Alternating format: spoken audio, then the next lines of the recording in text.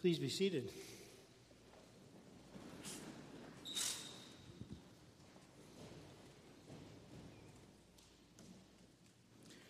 I guess you can tell things are going to be a little bit different today. Is that okay with you? Yeah. Nice to be back. It's always a pleasure. This sermon today is an audience participation piece. I hope all of you have a copy of that song sheet that's out there. Got the kind of salmon-colored thing. It's good. You don't have to sing. If you don't feel like joining in, that's perfectly okay. If you'd like to sing, please do so lustily. Would love to have your company on these songs. My goodness, I'm falling apart here. Excuse me while we do a little technical fixing. There we go.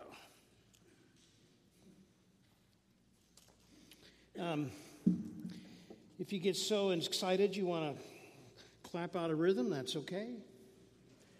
If you get so excited you want to dance in the aisles, that's okay too. Though I think that's probably a stretch for Episcopalians.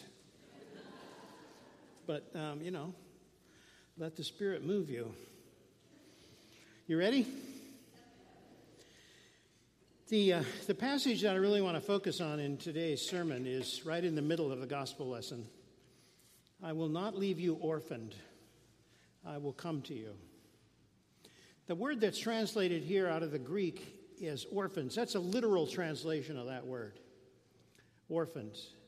But if you read a variety of translations over the centuries, you'll find that a number of scholars have sought to translate that word not so much with its literal meaning, but its emotional meaning. So you'll find some translations that say, I will not leave you comfortless. I will not leave you forsaken.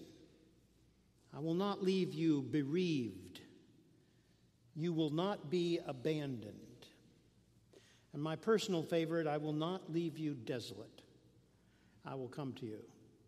All of these trying to paint an emotional picture of what it means to be an orphan, to be completely alone in the world, to have no one who is looking out for you, caring for you, seeing after your needs, your health, your well-being, your education. You are alone, bereft, abandoned, forsaken. One of the things I do with my volunteer time is support an orphanage in Tijuana. We have a number of children there, 5, 6, 7 years old, who have been simply found by the police on the streets of Tijuana, alone, abandoned, foraging for food.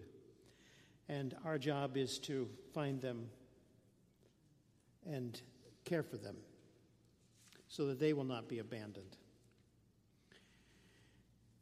Now, one of the things that I find interesting about the New Testament is that if we really believe that Jesus was the Son of God, then he really didn't need any help in carrying out his mission. I mean, when you're the Son of God, you kind of have all the power of the universe at your control, right?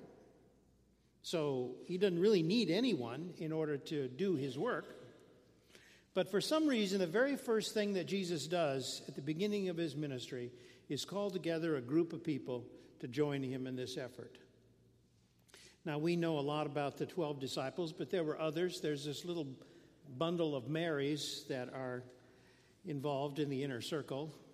There's more than one, You kind of have to, which Mary are we talking about here, And then there's Martha, and there's Lazarus, and we hear about Nicodemus, and we hear about, that the tradition tells us that Mark, who wrote the Gospel of Mark, might well have been that young man that runs away naked near the end of the Gospel of Mark in the garden.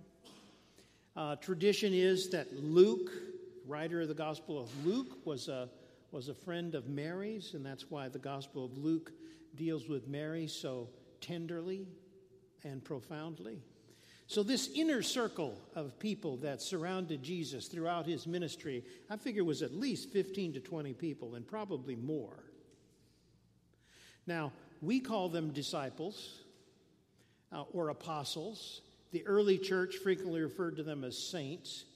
My hunch is that Jesus simply referred to them as his friends.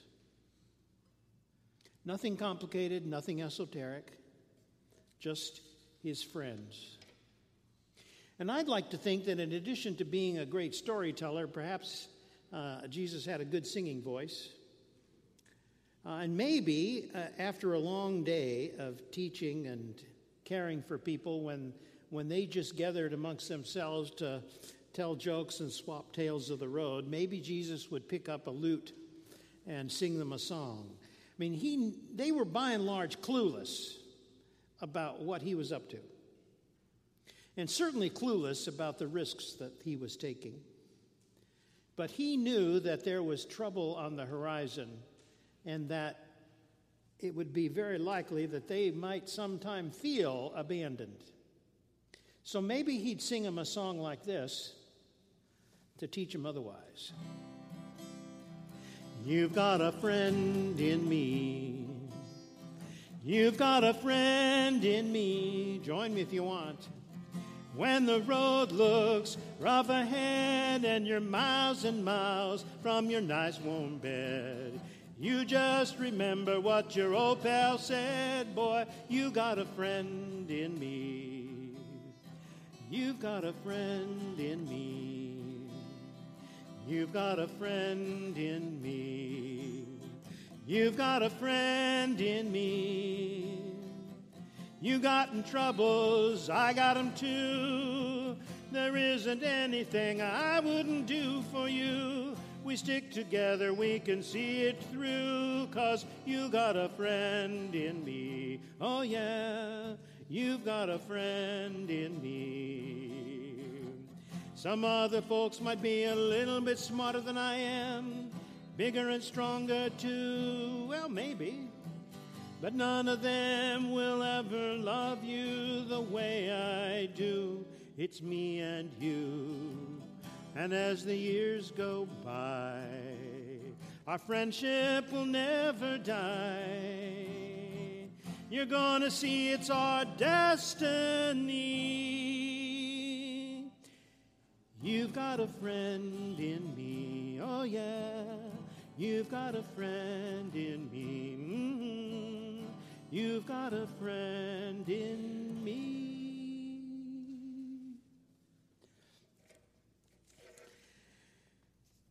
I came of age, turned 18 in 1968. For those of you in the room who are geezers like me, remember that as tumultuous times in this country. 1968 in January, the Tet Offensive was launched in Vietnam. Up to that point, we'd been led to believe this was going to be some kind of a cakewalk. And then North Vietnamese came roaring down, and the battle got fierce. A lot of lives were lost, and it was a huge wake-up call about where this war might be going or not going.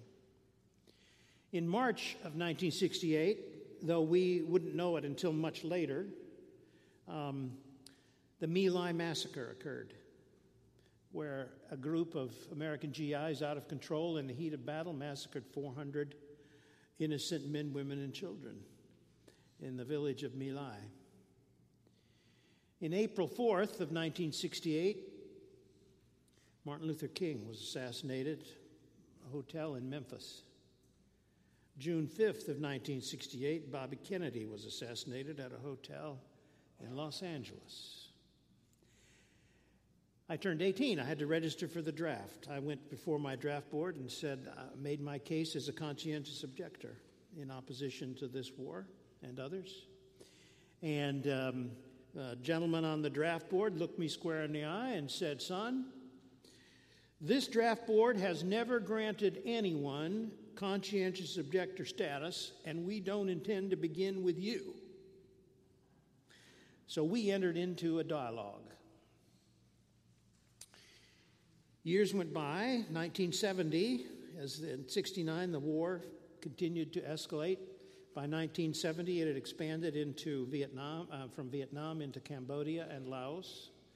And on May the 4th of 1970, in a protest against the war at Kent State University, 4 students were killed and 9 injured by National Guard troops. These were unsettling times. And I, going to school and continuing in dialogue with my draft board, who did in fact finally succumb to my logic, tried to figure out what direction we were going. As it turned out, my issue with the draft board became moot. As those of you remember, there was a lottery back then. And my birthday, February 2nd, came up really high number in the lottery. And I was never in a position where I had to refuse induction and face jail time. But I knew other people who did, and I knew other people who went, and I know other people who went and died. At this particular time, I've also found myself succumbing to part of my family's biological and genetic heritage by sinking into a deep depression. One night, roaming the streets of Tempe, Arizona, after several nights of sleeplessness, it was finally obvious to me I needed help.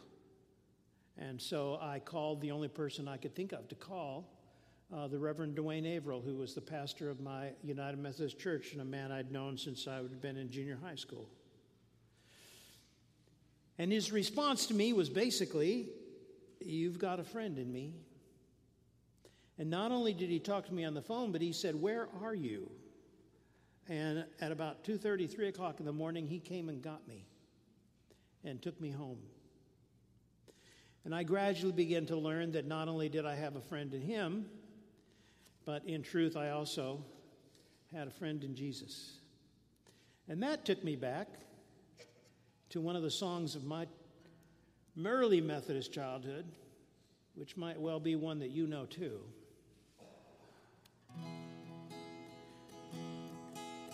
What a friend we have in Jesus, all our sins and griefs to bear. What a privilege to carry everything to God in prayer. Oh, what peace we often forfeit. Oh, what needless pain we bear. All because we do not carry everything to God in prayer. Have we trials and temptations? Is there trouble anywhere? We should never be discouraged. Take it to the Lord in prayer. Can we find a friend so faithful who will all our sorrows share? Jesus knows our every weakness. Take it to the Lord in prayer. Are we weak and heavy laden? Come, but with a load of care. Precious Savior, still our refuge. Take it to the Lord in prayer. Do thy friends despise, forsake thee? Take it to the Lord in prayer. In his arms he'll take and shield thee. Till we'll find a solace there.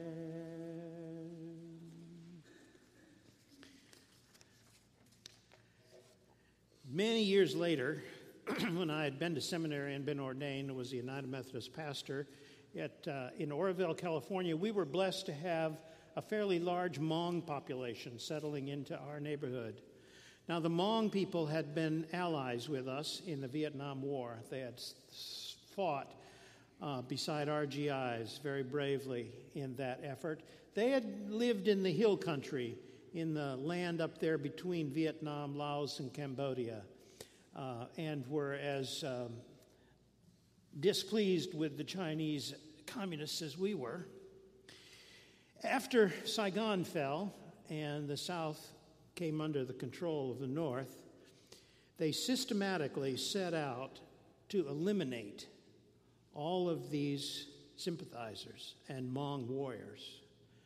Many of them closed up camp and fled through the jungle with families, wives, children, in a desperate attempt to reach the safety of refugee camps before they were killed.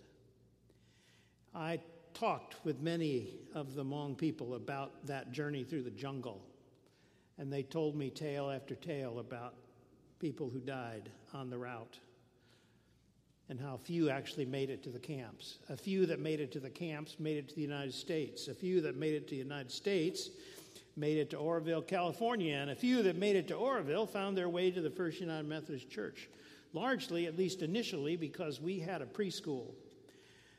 And they were convinced that the best hope for their children was to get a good education in this country that they were now in. But they were also very spiritually hungry people. They came out of an animist tradition in Southeast Asia, which means the gods that they worshipped and protected them were located in the rocks and in the mountains and in the rivers and the sky and the land. And when they left that place, they left their gods behind and felt abandoned, forsaken, alone. Now, one of the things I did there was I taught a Bible study class along with a gentleman by the name of Joe Vang Zhang. We pared this down to Christianity 101, just your bare essentials. Most of these people had really didn't know anything about Christianity at all. This was an entirely new thing to them.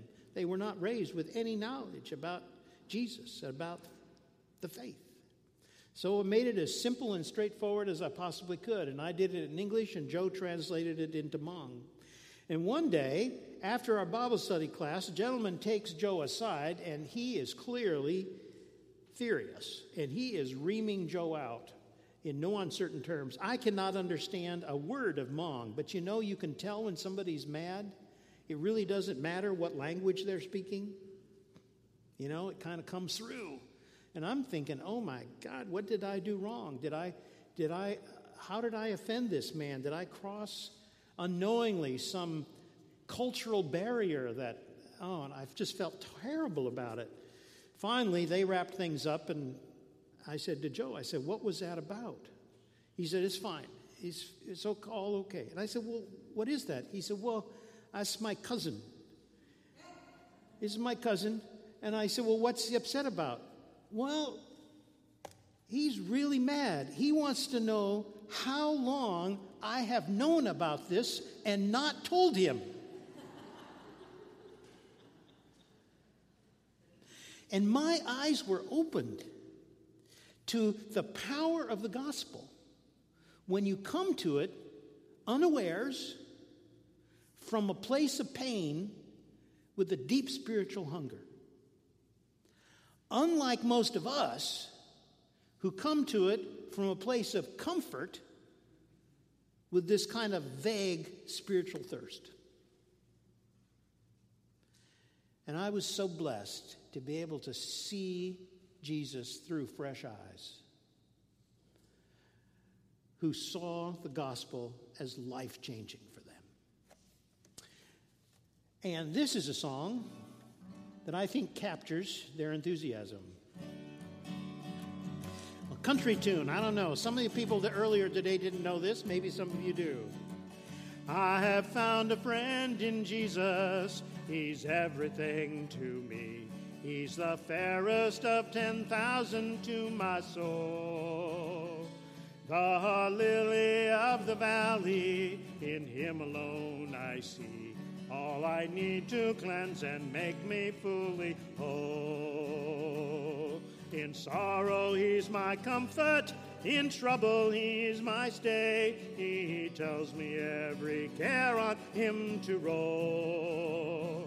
He's the lily of the valley, the bright and morning star. He's the fairest of 10,000 to my soul. Some of you know that. All right, sing it out.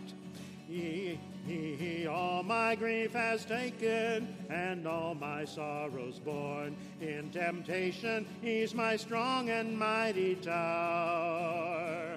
I've all for him forsaken, and all my idols torn from my heart, and now he keeps me by his power. Though all the world forsake me, and Satan tempt me sore, through Jesus I shall safely reach the goal. He's the lily of the valley, the bright and morning star. He's the fairest of 10,000 to my soul. He'll never, never leave me, nor yet forsake me here, while I live by faith and do his blessed will. A wall of fire about me, I've nothing now to fear. From his manna he my hungry soul shall fill. Then sweeping up to glory to see his blessed face, where a river of delight shall ever roll. He's the lily of the valley, the bright and morning star. He's the fairest of 10,000 to my soul. He's the lily. He's the lily of the valley, the bright and morning star. He's the fairest of 10,000 to my soul. 100 years ago now, there was another war. We're reading a lot about it in history these days. It was the war to end all wars. Remember that? Didn't work out that way. We've had a few since. This particular war was a brutal experience, particularly on the European front. There were two young men, friends since they were kids, who enlisted together, served their country, ended up on that European front in those trenches. And one day they were sent out into no man's land to try to take a little piece of territory. They figured it was probably pointless, but they were good soldiers, do what they were told. They got out there and the barbed wire was thick and the machine gun fire was withering, and it didn't take too long before they came crawling back into the trench. One guy fell down to the bottom of the trench, caught his breath, and looked around for his friend and didn't see him anywhere. Thought, well, maybe he's further on down. He crawled on down a little ways, didn't find him. Walled back, didn't find him there either. Figured he must not have come back. He must be out there in no man's land somewhere. And he said, I'm heading out. I'm going to go find him. And just as he starts to scramble up the side of the trench, his officer grabs him and says, what the hell do you think you're doing? He said, my buddy's out there. I'm going to go bring him back. He said, the hell you are. If he's out there, he's dead or near dead, and there's nothing you can do about it except get yourself killed at the same time. You're not going out there. It's stupid.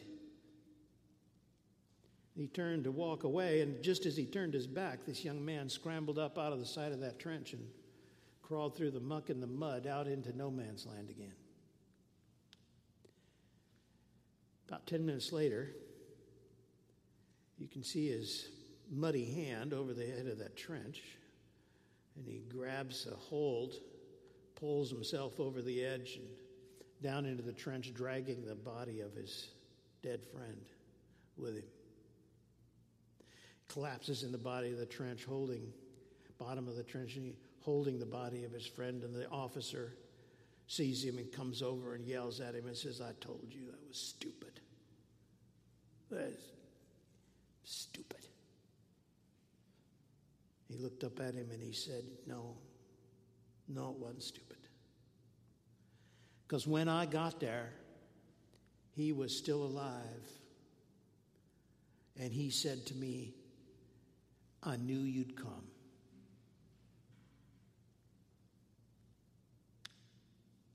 It's the promise of the gospel, friends.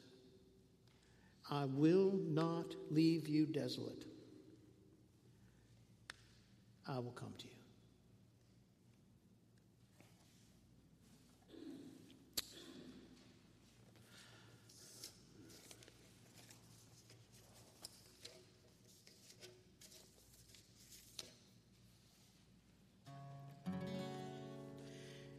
When you're down and troubled and you need a helping hand and nothing is going right, close your eyes and think of me, and soon I will be there to brighten up even your darkest night. You just call out my name, and you know wherever I am, I'll come running to see you again. Winter, spring, summer, or fall, all you gotta do is call, and I'll be there, yes I will. You've got a friend, you've got a friend.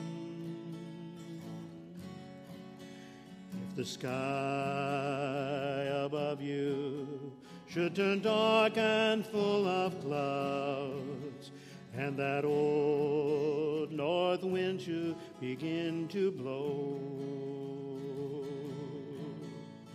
keep your head together now and call my name out loud, and soon you'll hear me knocking upon your door.